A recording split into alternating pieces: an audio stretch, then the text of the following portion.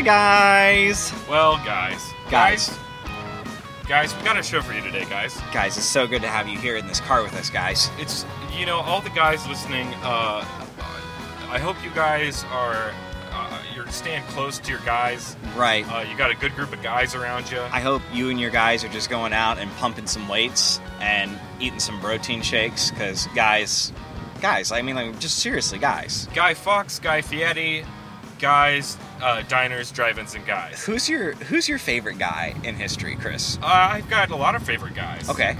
4 or 5 guys, under the guise of being guys. Some guys, others kind of guys. Act like tough guys, Right. Okay, now what that a bunch of wise guys. Now that there's no leftists listening to the show, we got them out. We got rid of them real quick. Mm-hmm. Let's just to explain ourselves. Right.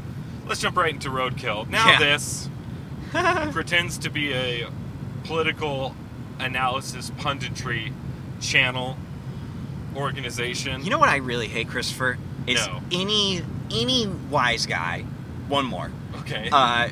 going on the internet and recording themselves and just, shellacking about politics like they know everything. It literally chaps my chaps more than anything. Just when a couple of guys think that they have something worthwhile to say and they start a show. It's ridiculous. The internet's great, right? I love the internet because what it does is it allows 2 things to happen. 1, for you to hear more opinions, and 2, to make your own opinions heard. That's a pretty valuable thing. Very We cool. shouldn't look down our nose at that. No. But that doesn't mean that everybody's opinion matters, or counts, or is valid, or is good, or is any of that stuff. And the other thing that the internet does, and I think that anybody with a MySpace knows, it opens you up to criticism. Right, exactly. And so now this is one of the more vile, reprehensible, ill repute sources that is online that pretends to provide discussion, facts, analysis of current events. And on the heels of the viral clip that went out where the Democratic Socialists of America couldn't have a meeting because everyone was more oppressed than the last person to speak. Did we talk about that on the show? I don't know if we did or not. Suffice to say that there was a guy who was like, if we could keep chatter down to a minimum, because I personally, my personal impression is that I have a really hard time dealing with chatter and noise, etc. ad nauseum. It triggered his anxiety? Yeah. Like, I think those were his words exactly. It made it hard for him to focus. But here's the thing. He started out his limp-wristed, soggy noodle diatribe with the word guys. And then there was another thing that spoke after him, and I say thing because I tried to analyze the video clip, and I just don't know. Rough. I'm going to assume male, but definitely not a typical one. Definitely not one you'd want your daughter to bring home. But anyhow, runs up to the mic in a full sprint, out of breath, and is like, please do not use gendered language to address the audience. Personal point of privilege. Personal point of privilege. Anyway, go look up the video. Just Google personal point of privilege. You're really not seeing that person for who he is, Christopher, and he is clearly strong and brave. And I don't know why you have to be that critical of someone that is like being that strong and also brave in front of all those people that are just sitting there letting that, misgendering happen. I honestly think that now, as more and more of this stuff happens, that, I don't know, an increasing percentage, maybe over 50% of the people that still consider themselves to be on the left are somewhere on the Asperger spectrum. It's getting to that point where you can't sit still in a room without having to run up to a mic, shout personal point of privilege, and talk about yourself. You have Asperger's, dude. Yeah. You have Asperger's. You're very narcissistic. You're on the spectrum. And you know what? That's okay. I have lots of lovely friends that are on the spectrum. But you're an absolute, complete narcissist to the point where I don't even know if you can fix yourself. And at that point, how do you disentangle that from a biological deoxyribonucleic disorder? I don't know. I think there's 2 cool things to bring out here. One is, it's the loons that are doing this. It's not everybody on the left, but there's a loony group that now is getting oxygen that everybody goes, not them. Like if that's where it's going, that's a terrible idea. And I think what we're actually starting to see is like the taboo things comedians are saying now with Bill Burr, and Dave Chappelle's Bill Burr and Chappelle. Right there, and like on Netflix of all places, like their comedy specials are taking those people to task. And it's like, and here's the thing, people are like listening to it and like, oh, I can't believe he said that. Like they're hearing like some comedian talk about sex in like the 70s, like, sure. And it's that taboo to go against those people. And I think that's a very weird place to just describe where we are as like human beings, if that sort of makes sense. It's indicative to me of like Carlin and Richard Pryor. Right, Exactly. And for different reasons, Eddie Murphy, like his Raw special. It's bringing those back to my mind, right? Which is fine as far as I'm concerned. It's that edgy, but it's not edgy. Like they're not talking about anything that's like sinful in the Bible, if that sort of makes sense. Like the way we typically think about it. They're talking about people that are like so lost in this world of just like, it's my facts and everything's oppressive and it's my truth and I get to describe it, that it's like going against those people is now considered like going against the church. Well, it's very strange. When Hollywood becomes your religion and you disassemble all of the institutions that used to make up that sphere, and those people are apt to back the, in my opinion, fascists who say you can't say the word guys. Yeah. That's ridiculous. Yeah. Anyhow, then it is edgy. It is counterculture to come out and say, "Hey, you guys are retarded," and I meant the word retarded. You know what I'm saying? Yeah. So I wonder how Sam Harris looks at like what's going on in culture, because he hates dogma and he thinks religion is like the archetypal form of dogma. Right, exactly. Like, there's just not another way to put it for him. And it's like, I wonder how he looks at that and then looks at the culture and then goes like, oh yeah, but that's not religion, if that sort of makes sense. Yeah. Or he said, how does he separate the fact that like it seems dogma arises out of something that isn't religion? Here's the thing. How does he justify that? If you went to like Facebook, that's has plenty of memes and chicanery and whatnot, you're much more apt to find a humorous picture of Jesus Christ being made fun of than you are a special needs person. Right. Or a gay person. Yeah. When's the last time you saw a picture making fun of a gay person online? In not on 4chan. You know what I'm saying? Right. Like not on the bad corner of the internet. And you know what George Carlin said? Interestingly enough, I'm sorry, I'm mixing up two quotes. This is going to sound like I'd have no idea what I'm talking about. There's two quotes I was reading earlier today. This one is Voltaire, not Carlin. Oh, okay. But close. What's the difference? Voltaire said, and I think it's perfectly apt. He said, if you want to know who your masters are, just look at who you can't make fun of. Wow. And there's something to be said about that. Now there's these stand-up specials where we are making fun of those people. Are we seeing the swing back? Is the pendulum coming back down? Perhaps. But here's the thing, is like, sure, those people are making fun of them, but we're all like going, oh my God, they didn't, when they do. And sure. And Dave Chappelle's special comes out with a 0% and has 4 people review it on Rotten Tomatoes. Yeah. So it's like, yeah, they got away with it, but they got away with it because they were Dave Chappelle and Bill Burr.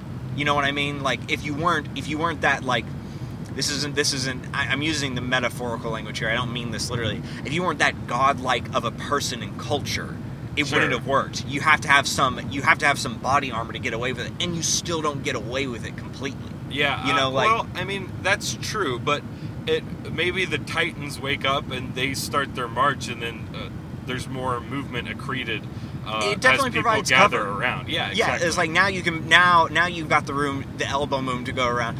Like when someone makes a dumb joke and you go, oh my God, that's exactly what, Bill Burr was talking about. That's exactly what Dave Chappelle said. Are you serious? And then it just gives you that ammo to take that person down. And then it's like, Dave Chappelle, I like Dave Chappelle. He made fun of the church. Yeah.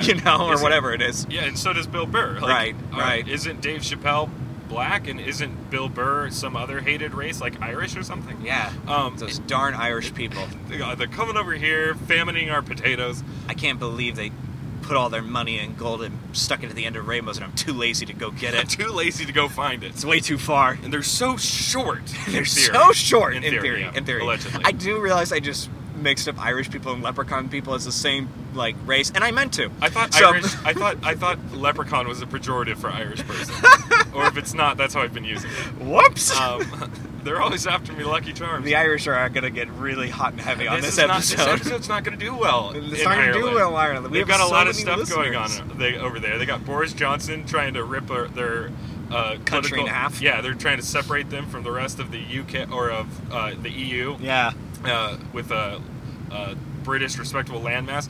Just by the way, the doomsdayers saying that the EU's or the UK's economy was going to go terrible. It was going to go down the tubes the closer they got to Brexit. They just had like the strongest quarter that they've had since the EU was formed. So I just saw the European Union drop decrease the return on the bond rate from -4% to -5%. Yeah, good for them. So good for them. Keep the pigs floating, guys. Looks like it's going well. Keep the pigs floating. Yeah. All right. So anyhow, back to now this. So after this video comes out where everyone's making we fun haven't of, even talked about the thing. Yeah, I know. After the Democratic Socialists of America meeting went viral because it was so incredibly stupid. It's very good. Please go watch it if you haven't. One of the senior editors over at Now This made a long video about how guys was a word that was being used to perpetuate the patriarchy. Her words, not mine. Yeah. That's a quote. Talked about the etymology of the word guys, how it's been used to marginalize women. One of her most hilarious points, and we don't really have to get into this, it makes fun of itself, but go watch the video as much as you can stand. I got like 3/4 of the way through. I did finish it. I don't know how I did it, but I think I was either drugged or... I felt my brain cells melting. It hurt. It hurt a lot. She said that... of course, she brought up it's disrespectful to non-binary people because it's gendered language. And I'm like, man, when are we going to start using gendered language? Right. But at any rate, she's talked about the etymology. It came from Guy Fawkes, and then it was used for just guys, and now it's generally accepted to be gender neutral, right. Which is like the whole crux of her argument. And she made that point that that's how people use it. But she also said at one part that if you don't understand what I'm saying, just walk into a group of people and say, "Hey, gals," and she's like, "You'll be corrected immediately." But that's not true. Like, that was the thing. Like, I hated about that. It's like I say to like some of my guy friends all the time, like, "What's up, girl?" You know, like just being funny or something like that, or "Hey, girl," you know, like "Hey, girl, hey," and then everyone loves that. It's funny. I literally damn girled my boss the other day, who's a man. See, like that's the point. Is like people like it's like it's and all I think it is you're addressing the person, but like I literally think it's just the sounds are funnier. You know, like I think it's just that simple. It's like with that expression, it's not as interesting to say boy or guy in that saying. It's too hard. You know, right. It's the inflection of your voice, the pitch that you're using. Like girl just works better in that with that kind of like what are you trying to say? Like with that kind of like vocal joke. Yeah. Like it's literally just an audio joke, and like girl works better. It's there. Physical comedy. In a way, yeah, just like it's like, oh, guys, you know what I mean? Like it's the same thing. The argument back to that would be, well, one's a joke and one's not. Well, here's the point. The point is that everybody accepts, "Hey, guys." I've walked into a group of guys and girls and said, "Hey, guys," and everyone turns around and looks at me. Do you know why? Because it's just what we say. Right. We need a word to say. In New York, it's like the only thing to say. Right. They'll never say, "Hey, y'all," or any of this other reprehensible stuff we say here in the South.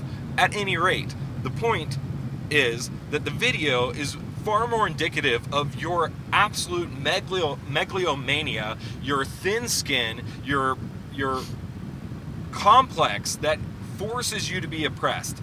That's what the video is actually indicative of. That's what it highlights, not the evils of using the word guys. And she said it's just one step you can take to fight the patriarchy. Hey, ladies, if you think that the patriarchy that apparently ruins every aspect of your life can be combated, even in a minor way, by you using the word gals, I would submit that maybe it's not as god-awful oppressive as maybe you were saying that it was. Right. If the way that you fight it is to change 3 letters or 2 letters, then you know what? Maybe it's not that big of a deal. Yeah. Anyhow, now this, a complete waste of oxygen, and they should just get off the internet. Especially, and one of the great things too, speaking of the pendulum swing, perhaps, this video was roundly ridiculed by the gays, by the straights, by the guys, by the girls, by the left, by the right. Everyone hated this piece of crap. Good. So it was refreshing. We all came together to hate on you. This is the thing that's starting to worry me about politics to some extent, though, Chris, is because when you have these very, very vocal, active groups that coalesce more and more as the party's base, there becomes this really difficult problem where, and we're seeing this now play out on the Democratic side. We can't really see it play out in the Republican side right now, but we have, especially in the congressional elections during 2018. Sure. And the mayoral elections. Is like, if you want to win that election, you've got to pitch to that base. And that base is crazy. That base is nuts. And I think that's on both sides. Like it is certainly on both sides. Yeah. By the numbers, it's more on the left as far as how many of them are radicalized. But yeah, it is on both sides. Completely agree. And there's also the fact that, like, culturally, you've got cover if you're crazy on the left. Yeah. If that sort of makes the sense. Church of Hollywood goes to bat for you every day. Right. And I think that has more to do with America's past than it has to do with than it has to do with those sins being worse than the other, if that sort of makes sense. Sure. Well, it definitely has nothing to do with our values. Right, exactly. But my point is, like, if we live in a world where everybody can roundly ridicule that video, yet the idea of supporting that video is strong and like worthwhile, and like we all know that exists in our culture to some extent. Like if it's that powerful, we're being Eric Weinstein says this, we're in this enforced conversation of morons. Yes. And how do you break free of that? And I think that's the problem we're in right now in, like, many different aspects of the American life. And it's like we have to break ourselves out of this, because there's a very loud group of people that are just idiots that dominate everything we have to say. I'd like to think the answer is maybe more things like this show.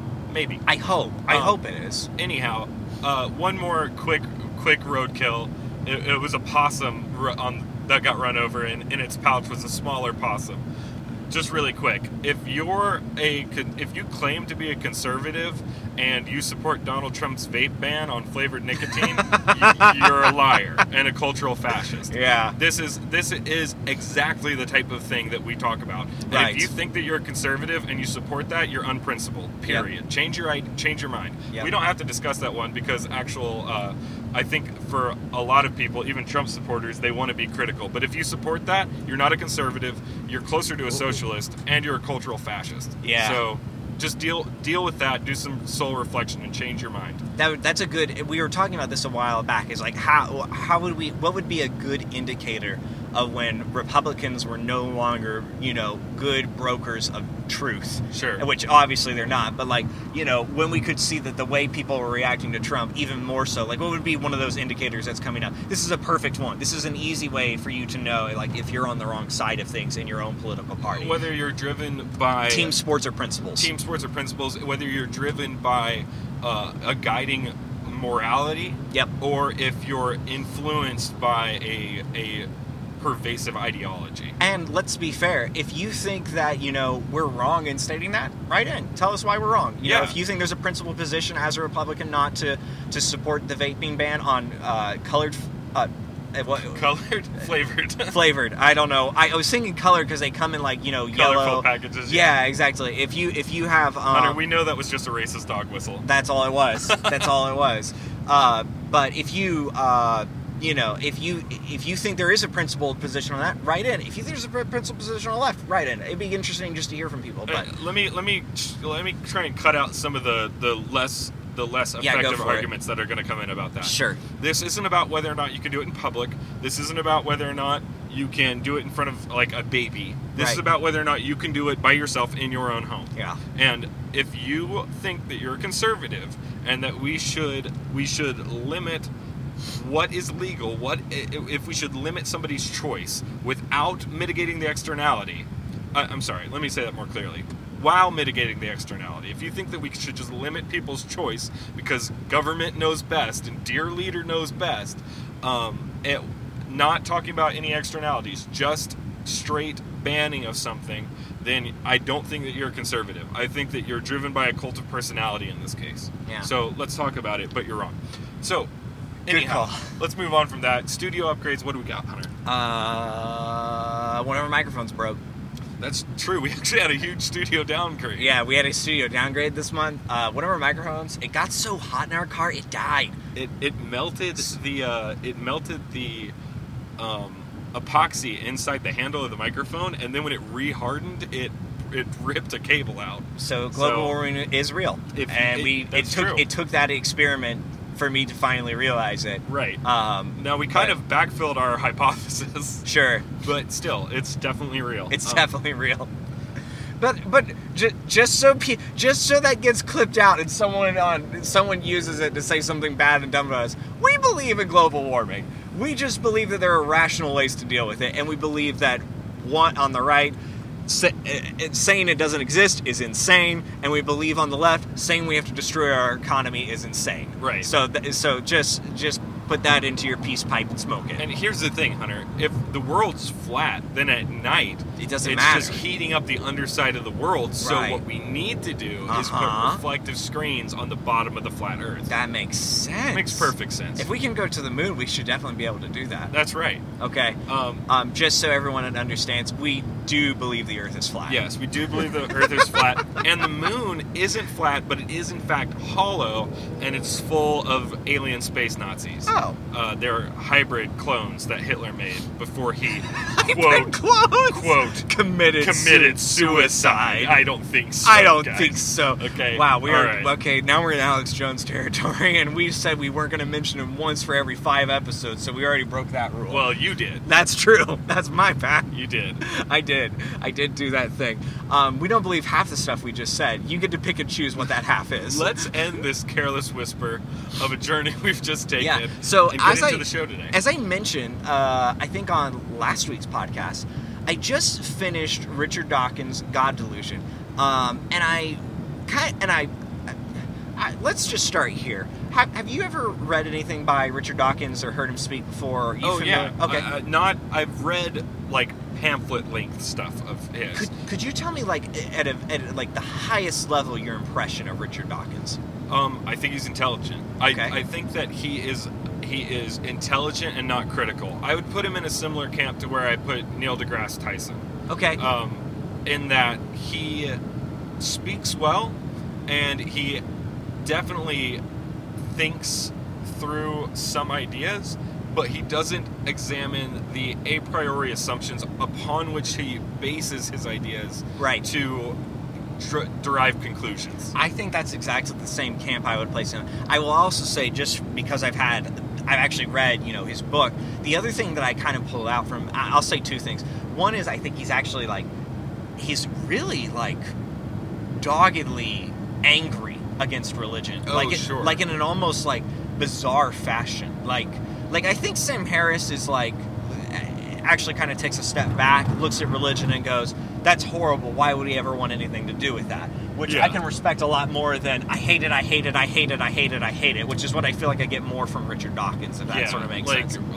I don't know. It's like religion is the bad people from John Wick who killed Keanu Reeves' dog. Right, yeah. For Dawkins. Yeah, well, the start of the second chapter of his book, where he describes basically the morality of the Jewish God in the Old Testament, and it's he calls him a vindictive monster, one of the worst moralists that's ever been seen, and he goes on no joke. The sentence is probably no joke, probably 80 words, all with the descriptive adjectives of how angry he is at the God described in the Old Testament. And that's interesting. Yeah, and it's just strange, because it's you don't believe in a God, so who are you? Why are you so mad, bro? Well, who are you angry at? Yeah. Because the answer is humans. Right, and you actually, that comes through when Sam Harris talks about it. He thinks it's a big deal as far as it associates to humans and their behavior, but he never shouts at the wind, Yes, exactly. Which is strange when you see Dawkins do that. It's interesting, too, I just want to point out, and maybe we don't get into this, but I was having a conversation with someone who's kind of not as well read in their Christian faith and is trying to get there. Sure. And one of the questions they asked me was how in the world did God kill people back in the Old Testament? With a gun. Yeah, I was with magic. With magic. But how could he do that if Sure. he's a loving God, if he's a just God? One of the things that I've thought through before but had never really verbalized is that it's interesting because God is the same, but the covenants are different. Yeah, wildly different. Yeah, and now when we look back to Jesus in our timeline, we're looking back to an event. Yep. In that in that world they weren't. And so it's hard to say that they're held responsible. Then you've got the theology surrounding paradise, whatever that is, which is separate from heaven, but interesting. What is the standard? And corporately, this is before salvation was actually even available for Gentiles. Right. So, and then you remember that God's sitting somewhere outside of time. It's complicated, but the thing I was thinking about is that the standard might not have been the same back then. It's an interesting thought, at least. Yeah, I actually think that might be. We get into that with that other thing I wanted to talk about that we mentioned at the end of last week's show. Oh, okay, but that's not today. Well, it's actually all about the covenants. Is that idea? But I kind of wanted to stick with Dawkins today, just because I finished it. It just felt like the right time. Sure, but we'll go back to that. But I love that idea. Hold on to that. Can you remember that for like 2 weeks? Hunter? Okay. No. Great. Okay, fantastic. What I found like really, the other thing I'll say about this, I actually love his description about biology. Like when he talks about like different parts of like biological creatures and stuff, I'm like fascinated. Like I would read a textbook by him. But nerd. Okay, fair enough. That hurts because it's true. but at the same time, it's like it's those pieces are like nestled in. This book that's basically, screeching at times, angry at Christianity. Sure. But anyway, there's one chapter where Dawkins' main point that he makes at the beginning of the book is simply this. There's basically an old argument, I think you're familiar with it, Chris, is like, we look at how complex the universe is, and we go, oh my goodness, it's so complex, it had to be designed. And there's that... It's the Rolex and the Hurricane argument, kind of. Yes, in fact, the argument that... Dawkins used is the Boeing 747, which we were talking about. We talked about it a little bit last week. Yeah. And so he basically says, well, it's one thing to get the Boeing 747; it's quite another to get the ultimate Boeing 747. Sure. So, and it's like, on its face, it's a pretty good argument, and we kind of talked a little bit about that last week. How like it shows like this poor relationship with the facts of like the creature that would exist outside of time. Right. Because like. On its face, the creature that's outside of time could perform actions that would seem impossible to us. Right. Like it would look like it's creating itself, and we wouldn't know how to make sense of that, except that's the best way our language would provide us to deal with that. Sure. But nonetheless, to kind of show some of that, he goes through 4 different arguments, and I kind of want to break them down with you because I think you have some interesting points on this. I haven't read this book. I haven't read the God Delusion. You haven't, but you're familiar with these ideas. Okay. And so it's not gonna be that difficult for you to jump into. That's cool. I do just want to say I respect you for reading something that you disagree with. Oh yeah. It's been a long time since one of my leftist friends has read The Art of the Deal, and it's just impressive. I appreciate your well, thanks, dude. Your acuity and your minimization of cognitive dissonance in this area. Yeah, it's I think about it like this. We haven't really talked about this, but since I changed my jobs on the show, I've had the time to like really start reading it. I put in a lot of effort into it, and I've read. I've made it an effort to read C.S. Lewis and Ravi Zacharias, but then I also went and read Sam Harris and Richard Dawkins because I was like, it's great for me to read this other stuff that I already agree with, but if it doesn't stand up to this other stuff, then I'm kind of wasting my time. Cool. And so like, yeah, I think everybody should do that. I think everyone should believe that what they have, that their faith is worth testing to some extent. Yeah. So anyway. If we ever make a MOBA, it's going to be Richard Dawkins, Sam Harris, and probably Christopher Hitchens. Okay. Bertrand Russell. And probably Darwin. And then on the other side, it's going to be C.S. Lewis. Right. And like Ravi's a great choice. William Lane Craig. He can main lane. He take mid. He'll take mid. But who's the jungler?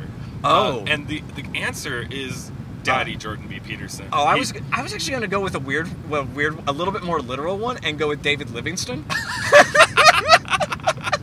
That's super literal. It's super literal, though. I feel like the jungle, like the enemy, will be like, all right, we're safe here in the middle. We're collecting these orbs. We're getting these creeps, and they'll be like, what's that? Is that a weird puppet? And he goes, oh, actually, it's a metaphor for the idea that the universe can't be explained simply by an element of wood being pulled by different strings. And they're dead. They're dead. No matter how weird it is, he's been there and he's talked about it. Exactly, right. Okay, so anyhow, so go watch his talk about Pinocchio.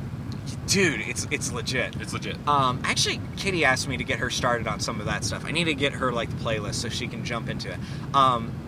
Anywho, let me think. So basically, Dawkins makes 4 arguments, Chris, that are saying that these arguments prove that if a god was involved, it would be statistically less likely than just the natural phenomenon to occur. Okay. Okay, fair enough. And so the first one that he gives is the fact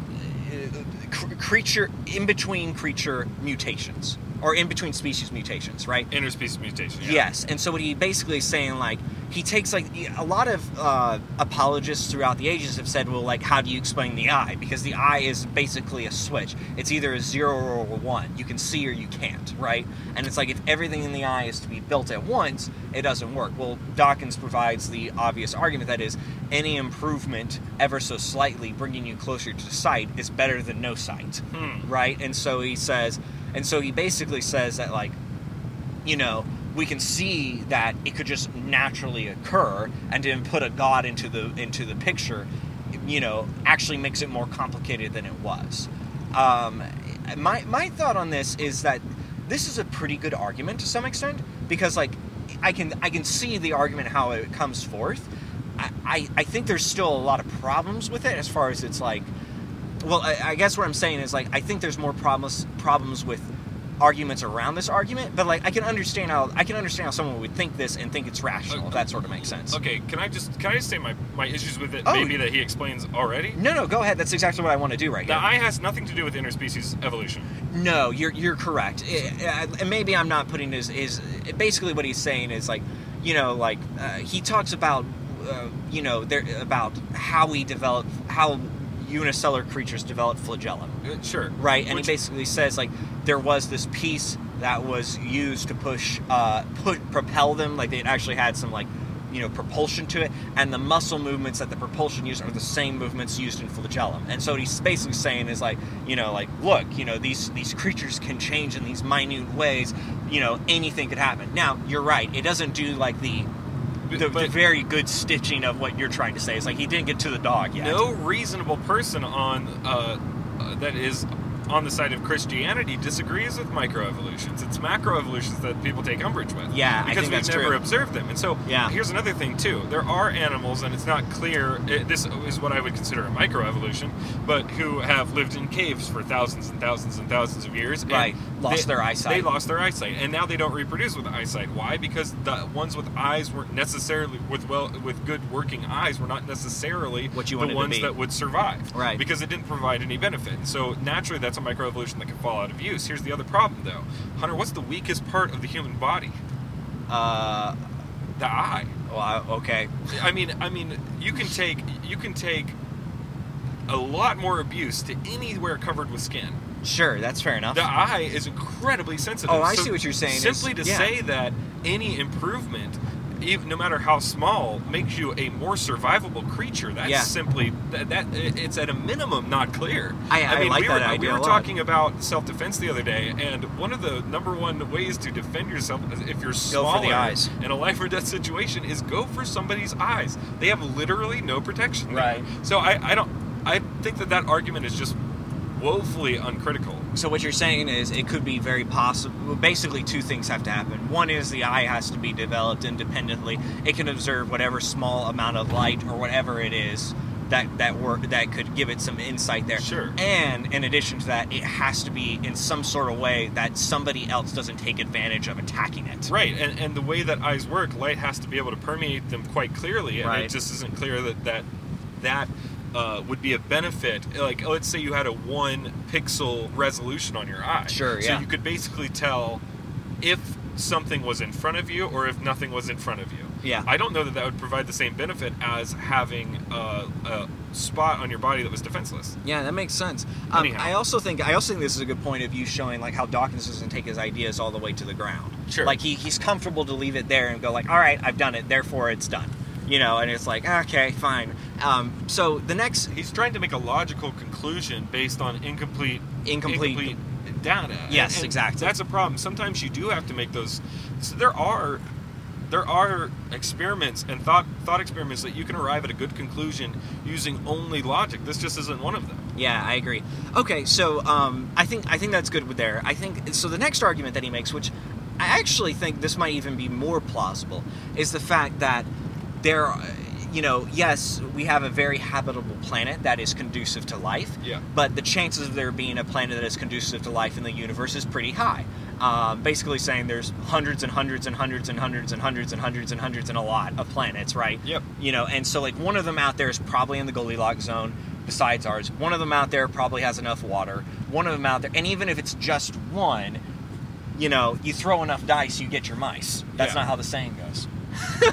You roll your dice, you move the mice. Right, and I think I don't know. I think to me on its face value, like I'm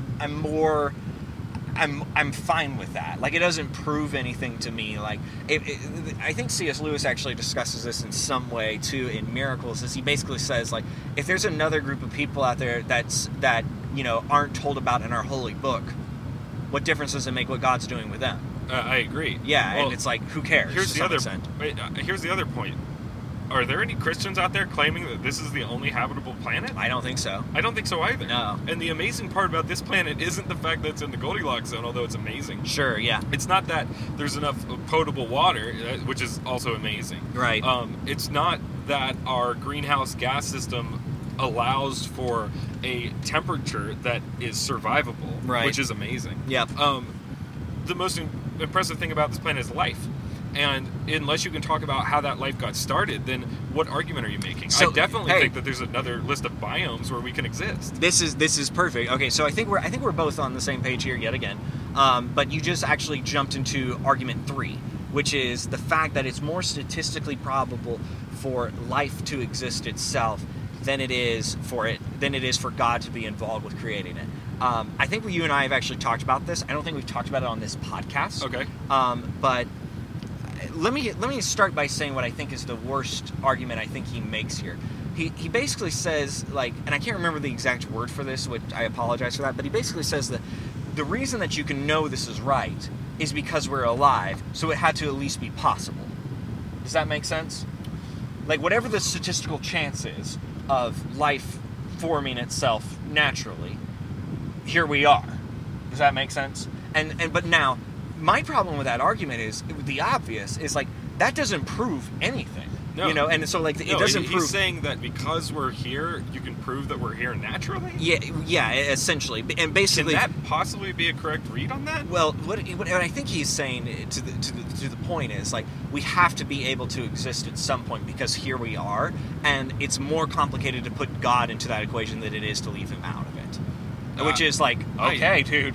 That doesn't make any sense to me, but I disagree entirely. I can't remember the word that he uses actually to describe it, but it's really complicated. But that's actually wrong. It's actually just wrong, and I'll explain why. Based on the laws of thermodynamics, which, by the way, appear to hold up under both, and form the building blocks for both general relativity and quantum mechanics. Yeah.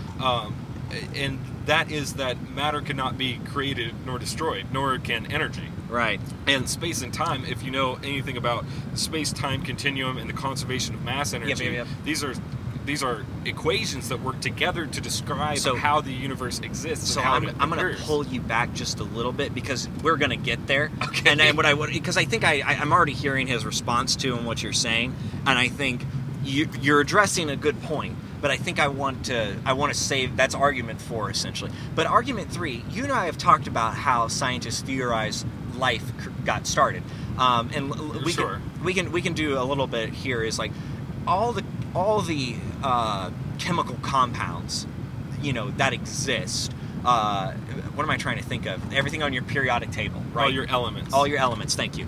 Are in a star, right? And so when when a star in a very specific kind of star. Yes. More like in a very specific event that happens in a very specific star. Yes, and when they all kind of crush in together and then they explode, that's how we think planets form, or that's how we think planets form. That's how we think we got all the the elements that we needed. That's how the elements got made. Planets are actually the same as stars. They were bunches of helium and hydrogen that coalesced, formed, and after many supernova that propulsed heavier elements across the universe, they accreted together again in a planet that was not sufficiently massive to start burning hydrogen or burning helium in its core, right, and thereby becoming a star.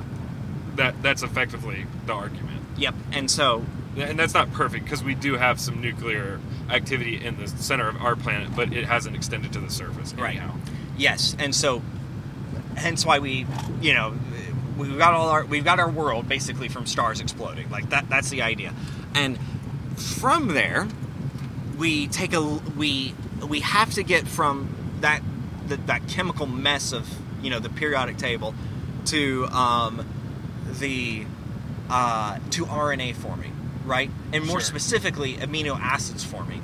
And then from amino acids forming to RNA forming. And then at the same time RNA forms, we create a cellular membrane to encase the RNA so it doesn't die in the environment. Sure. Right? Like that's the step for life to be created naturally. That's the argument. And we both know there isn't a scientific explanation for how that could have happened. Well, there's almost no examples. I actually was just hanging out with my biologist friend again this week. And I re-asked him this question. I was like, what have you learned? Have you learned anything new?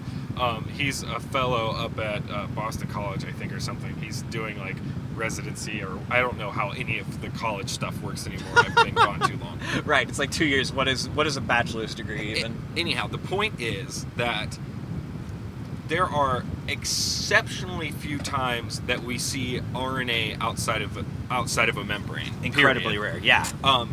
Those are called viruses. Yep. And they form by mutations in DNA. When do we ever see DNA exist outside of a membrane? Never.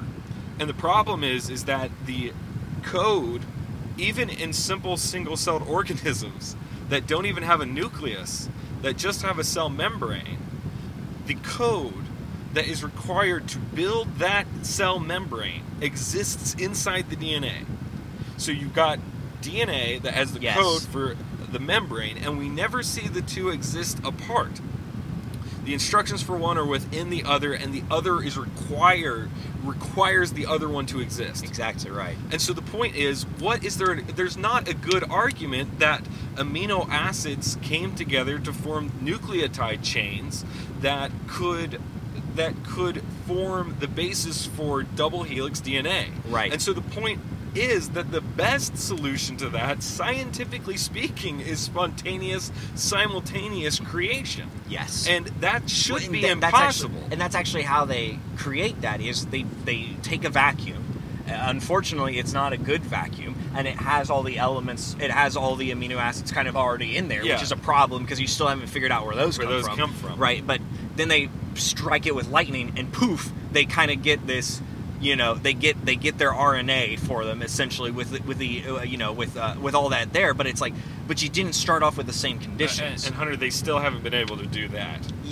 They haven't been able to complete that. They have not been able to even get from amino acids through heating and drying, or electroinduction, any of that. They have not been able to go from amino acid to RNA. Oh, you know what? You're right, because the thing I was reading, it described it as a theory. Yes. And it was like, this was the theory they were working on, but they still didn't have, they didn't have a clear way of getting it from 0 to 1. That's right. My roommate was actually in the lab at the college we went to, which is a well-known, well-respected college for the sciences.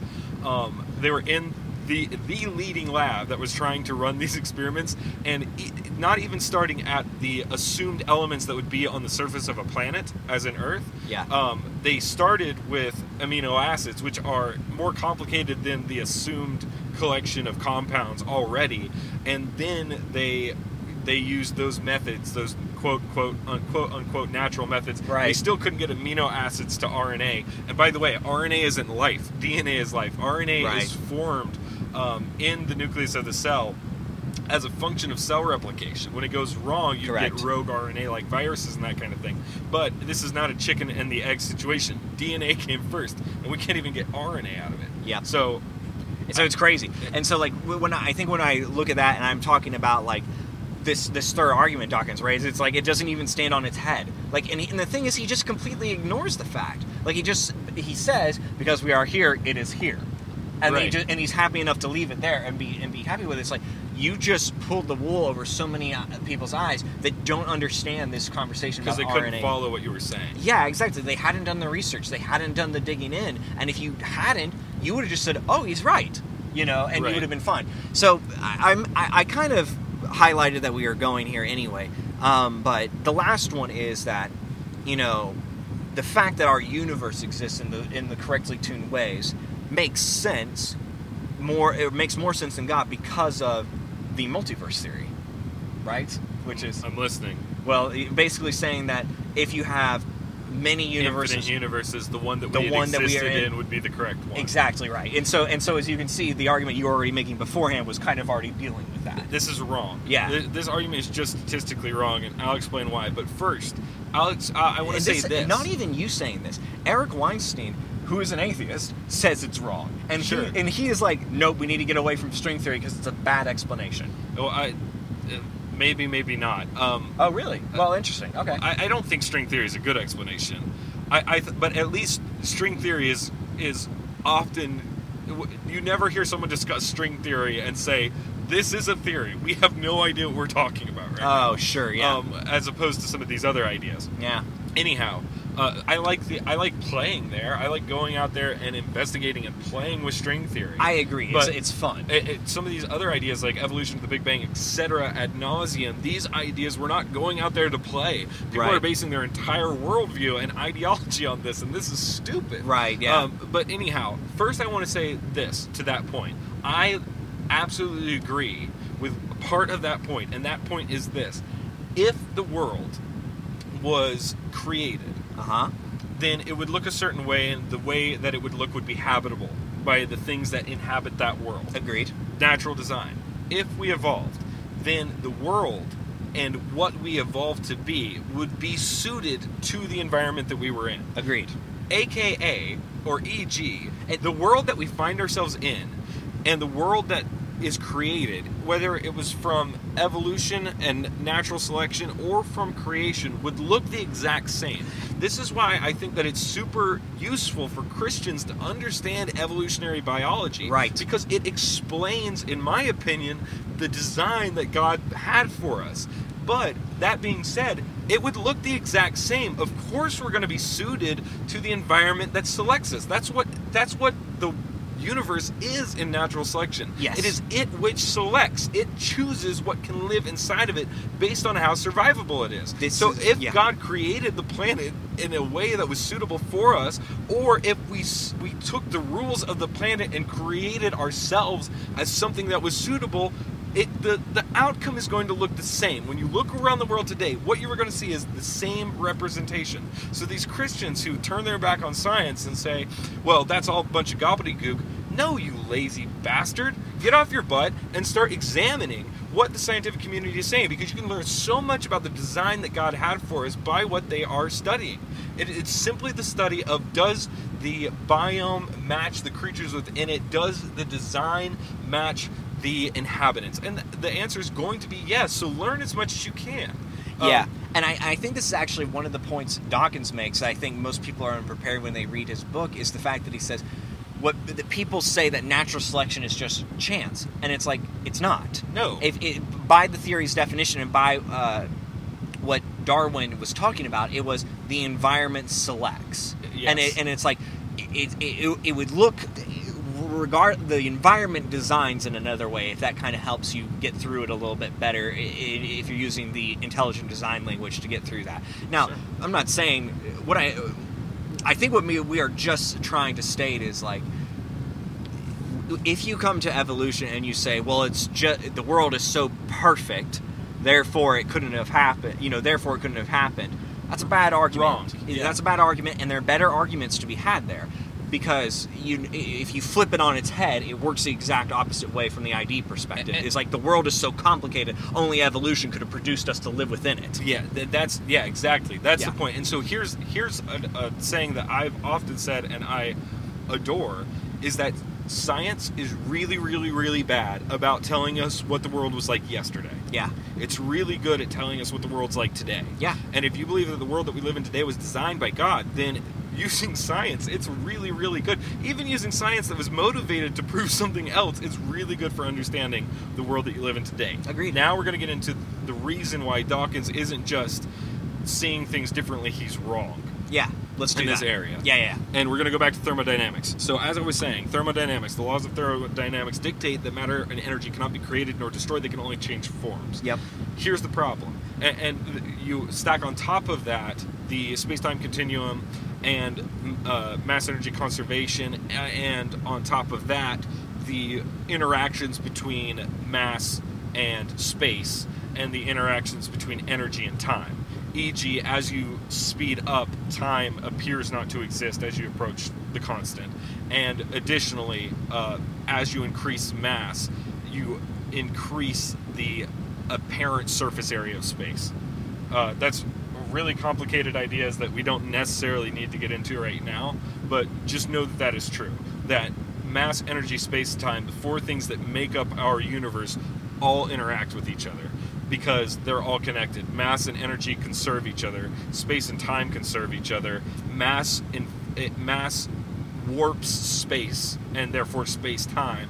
And energy warps the rest of them. Energy warps mass and space and time, based on commonly accepted general relativistic and quantum models. So, I say that to say, the problem is that, Hunter, does this hurt? Yes. Do you know why? I pinched him. Right. The problem is because I used energy and exerted it on his mass, which is occupying a space over time.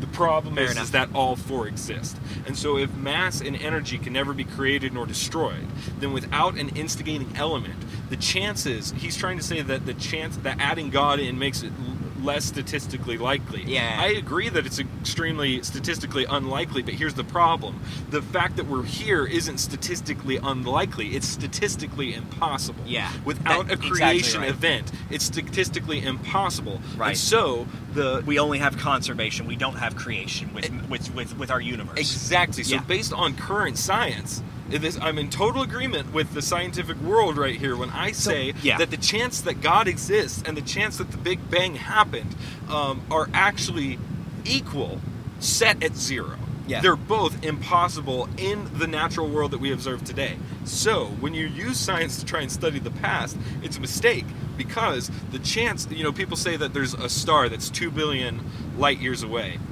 So the fact that we see photons from that star, which are traveling at the speed of light, means that the age of the universe has to be at least 200 billion years. See, we're using science to say what happened yesterday. Problem, because the chance that the star actually exists is zero, and the chance that the stream of photons exists between us and the star is zero. Right. And the chance that your eye exists and your brain exists to receive those photons and register them, or the radio telescopes that we use to observe radiation, the chance that any of the mass and matter and energy and space and time for all of those things exists is zero. Right. So to say that science tells us that the universe is 200 million years old because we see a stream of photons coming from an apparent star is horse crap. What science tells us is that we see light coming from what we assume is a star. Here's the problem. The star is as likely to not exist as the stream of photons that exists between it and us. We have no idea if there's a star there. We just know what we observe.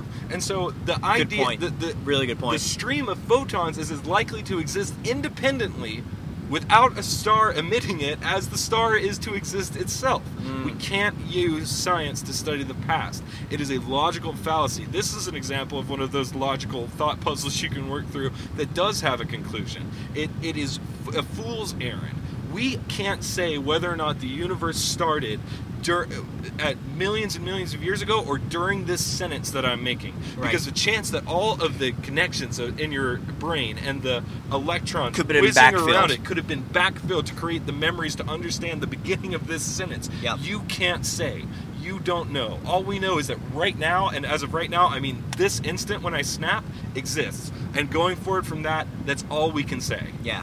I think this is why physics is starting to actually get really good at its predictions, because all of its predictions are based on, we don't know if the cat is dead when it's in the box or if it's alive. Then we open it and all the possibilities where the cat was dead are gone. Exactly. It's like that's not science. That's like bad magic. That's like you did a little bit of weed and then tried to talk about your science textbook. And so that's really good, Chris. And that's the thing that I actually found. So like with the first two arguments, I was like, okay, I can ride with you a little bit. Whatever the statistical number is, it's probably not zero, And then these last two, I was like, these are obviously zero. And that's the problem. Is like what he was saying is, well, they're not zero because here we are. And it's like that's the word. That's a middle schooler's argument, right? And then this is the thing. It's not about whether or not it exists or not. We all agree that it exists. If you don't agree that it exists, I have more arguments for you there. Sure. Because we could go through the 3 possible states of the universe, which is a conversation I love to have. It's a good one. But the point is this. I think we did that with Genesis, actually. We might have. Yeah. But the point is this, that the fact that the universe exists proves nothing if by the laws of the universe extant as we observe them don't allow for its creation. Yeah. And so I think what's been just strange to me is this, what would you call it? There's this science of the gaps that's developing. Sure. Where it's like, we can't explain it, so there's a lot of universes, and that's how we're going to get over the statistical problem of our universe being correct. Right. And it's like, how did you get there? Well, the universe is precise, and we believe there are natural causes that made it, and this is a good solution for getting there. It's like, is there any science that just happened right there? Like, is there any science that happened in that sentence? Is there any, observation? Is there any study? All you said is, observation's so key. Right. No. All you said is that we are in a precise universe, therefore there must be other universes to explain why it's that here. Are less precise. Less precise. And the thing we have no proof. Or possibly more precise. But the thing that's so bizarre, or possibly precise in different manners. But the point is, we're speaking nonsense now. We're just fitting the bias that we come to the problem with, right. And it's like, I think what these people think is they think it's a little Occam's razor, take the least probable thing. That's like, but nobody's ever seen what you're talking about. By definition, what you're talking about, it is unobservable. By definition, yes. If we can figure that out one day, that's pretty cool. But I don't know. We don't live in the universe, I think, where we can figure that out. And Occam's razor is a great tool. Sure, it's also really not good. Universally applicable. Sure, yeah. And this is the problem. You're not actually assigning probabilities to these things. Exactly. You can't. Yeah. The probability, as we observe it, is absolute zero. Zero. And so, yes, you go with the least probable one, but guess what that is?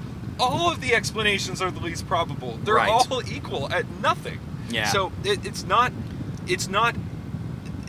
a misapplication of a useful tool. Exactly and right. You know what? That can be said of a lot of science right now. These other universes, we don't observe them. And if we don't observe it, it's not science. Macroevolution, we've never observed it. In fact, we've observed things living in a highly reproductive environment for 200 years, the same strain, the same species of yeast, and we've never seen it macro evolve. Never once. In fact, all of the genetic mistakes that appear to arise that change the length or number of chromosome pairs result in inviability. Yeah. Which, you know what? I don't know. I'm not an expert, but I know that a long time ago, at least 6,000 years ago, somebody wrote down, "Go reproduce after your own kind." Mm. That's what I know. It's pretty wild. And are we going to turn our back on that? That 6,000 years ago, these brutal savages knew that you reproduce after your own kind? Right. I don't know. Well, I don't know, but we haven't seen anything else other than that. If it's not observable, it's not science. And I love what you said about because we're precise, we're making assumptions that there's other examples out there. Is that a fun place to go play? Yes. Can it provide useful insight?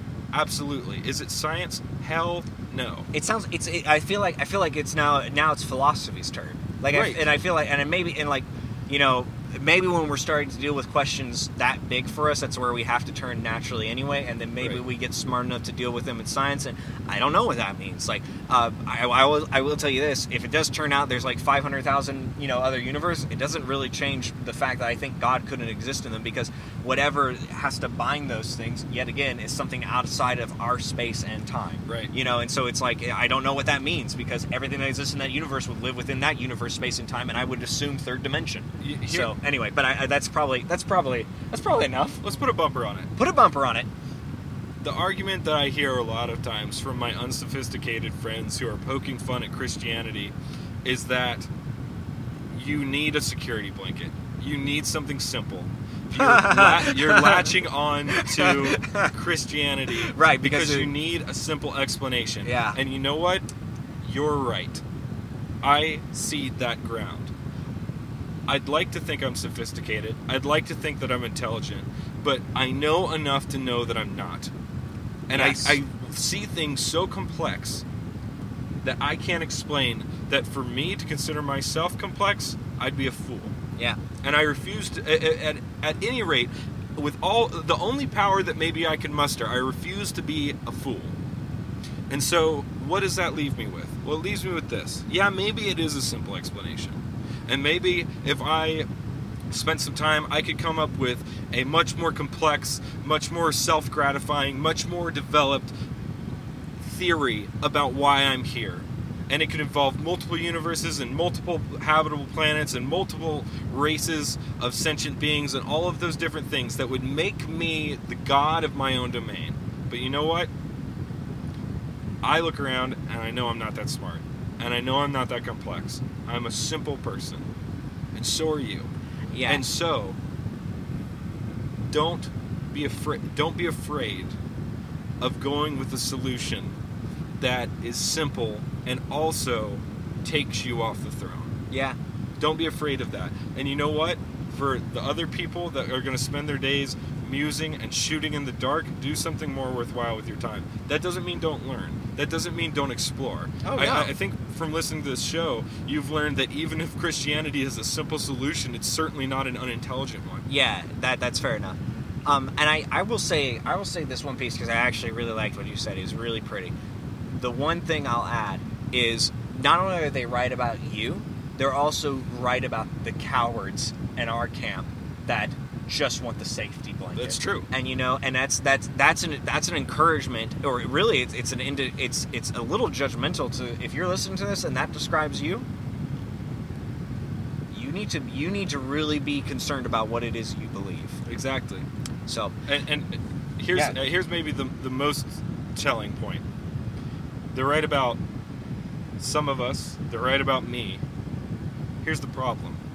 If you want to discount the book of Genesis, if you want to discount the science that is inherent in that book that was written thousands of years ago by literal savages, if you want to discount the fact that the probability that you have ears that can listen to this show is 0, and yet here you are, if you want to discount all of that, all of the sagely wisdom that is in the Bible and all of the scientific evidence and all of the explanation as simply a fairy tale, or as simply a means for power, as simply a lever of control that's been used and was a lie that was written to control the masses, guess what? You're looking for a simple explanation too. Yeah, no doubt. No doubt. Good stuff, brother. All right, guys. That was Carl pulling. This is a spicy boy. A spicy boy. That's a spicy boy. Covered some ground today. Yeah, we covered a lot of ground. And once again, I think this was a good episode showing that me going and jumping in and digging my feet into something is actually really interesting to bring to you and kind of have the conversation there. So I love it. I love it. I think I don't know what this is, if this is just a type of show we do. I don't even know if we call it something, but it seems to be working out really well. But anyway, guys, thank you so much for listening. You can follow us on social media. I'm at Emotional Carl. and Chris is at ChrisXCarl. We're on Instagram, we're on Twitter. The show at Carpooling is on those same sites. We got a Facebook page, go like us there. You can listen to us on any place where podcasts can be played from, and you should subscribe to us in iTunes and rate us, because that's how people get to know about the show. If you want to write in, carpooling@gmail.com. And thanks so much for listening to the show this week, guys. Get out. We're home.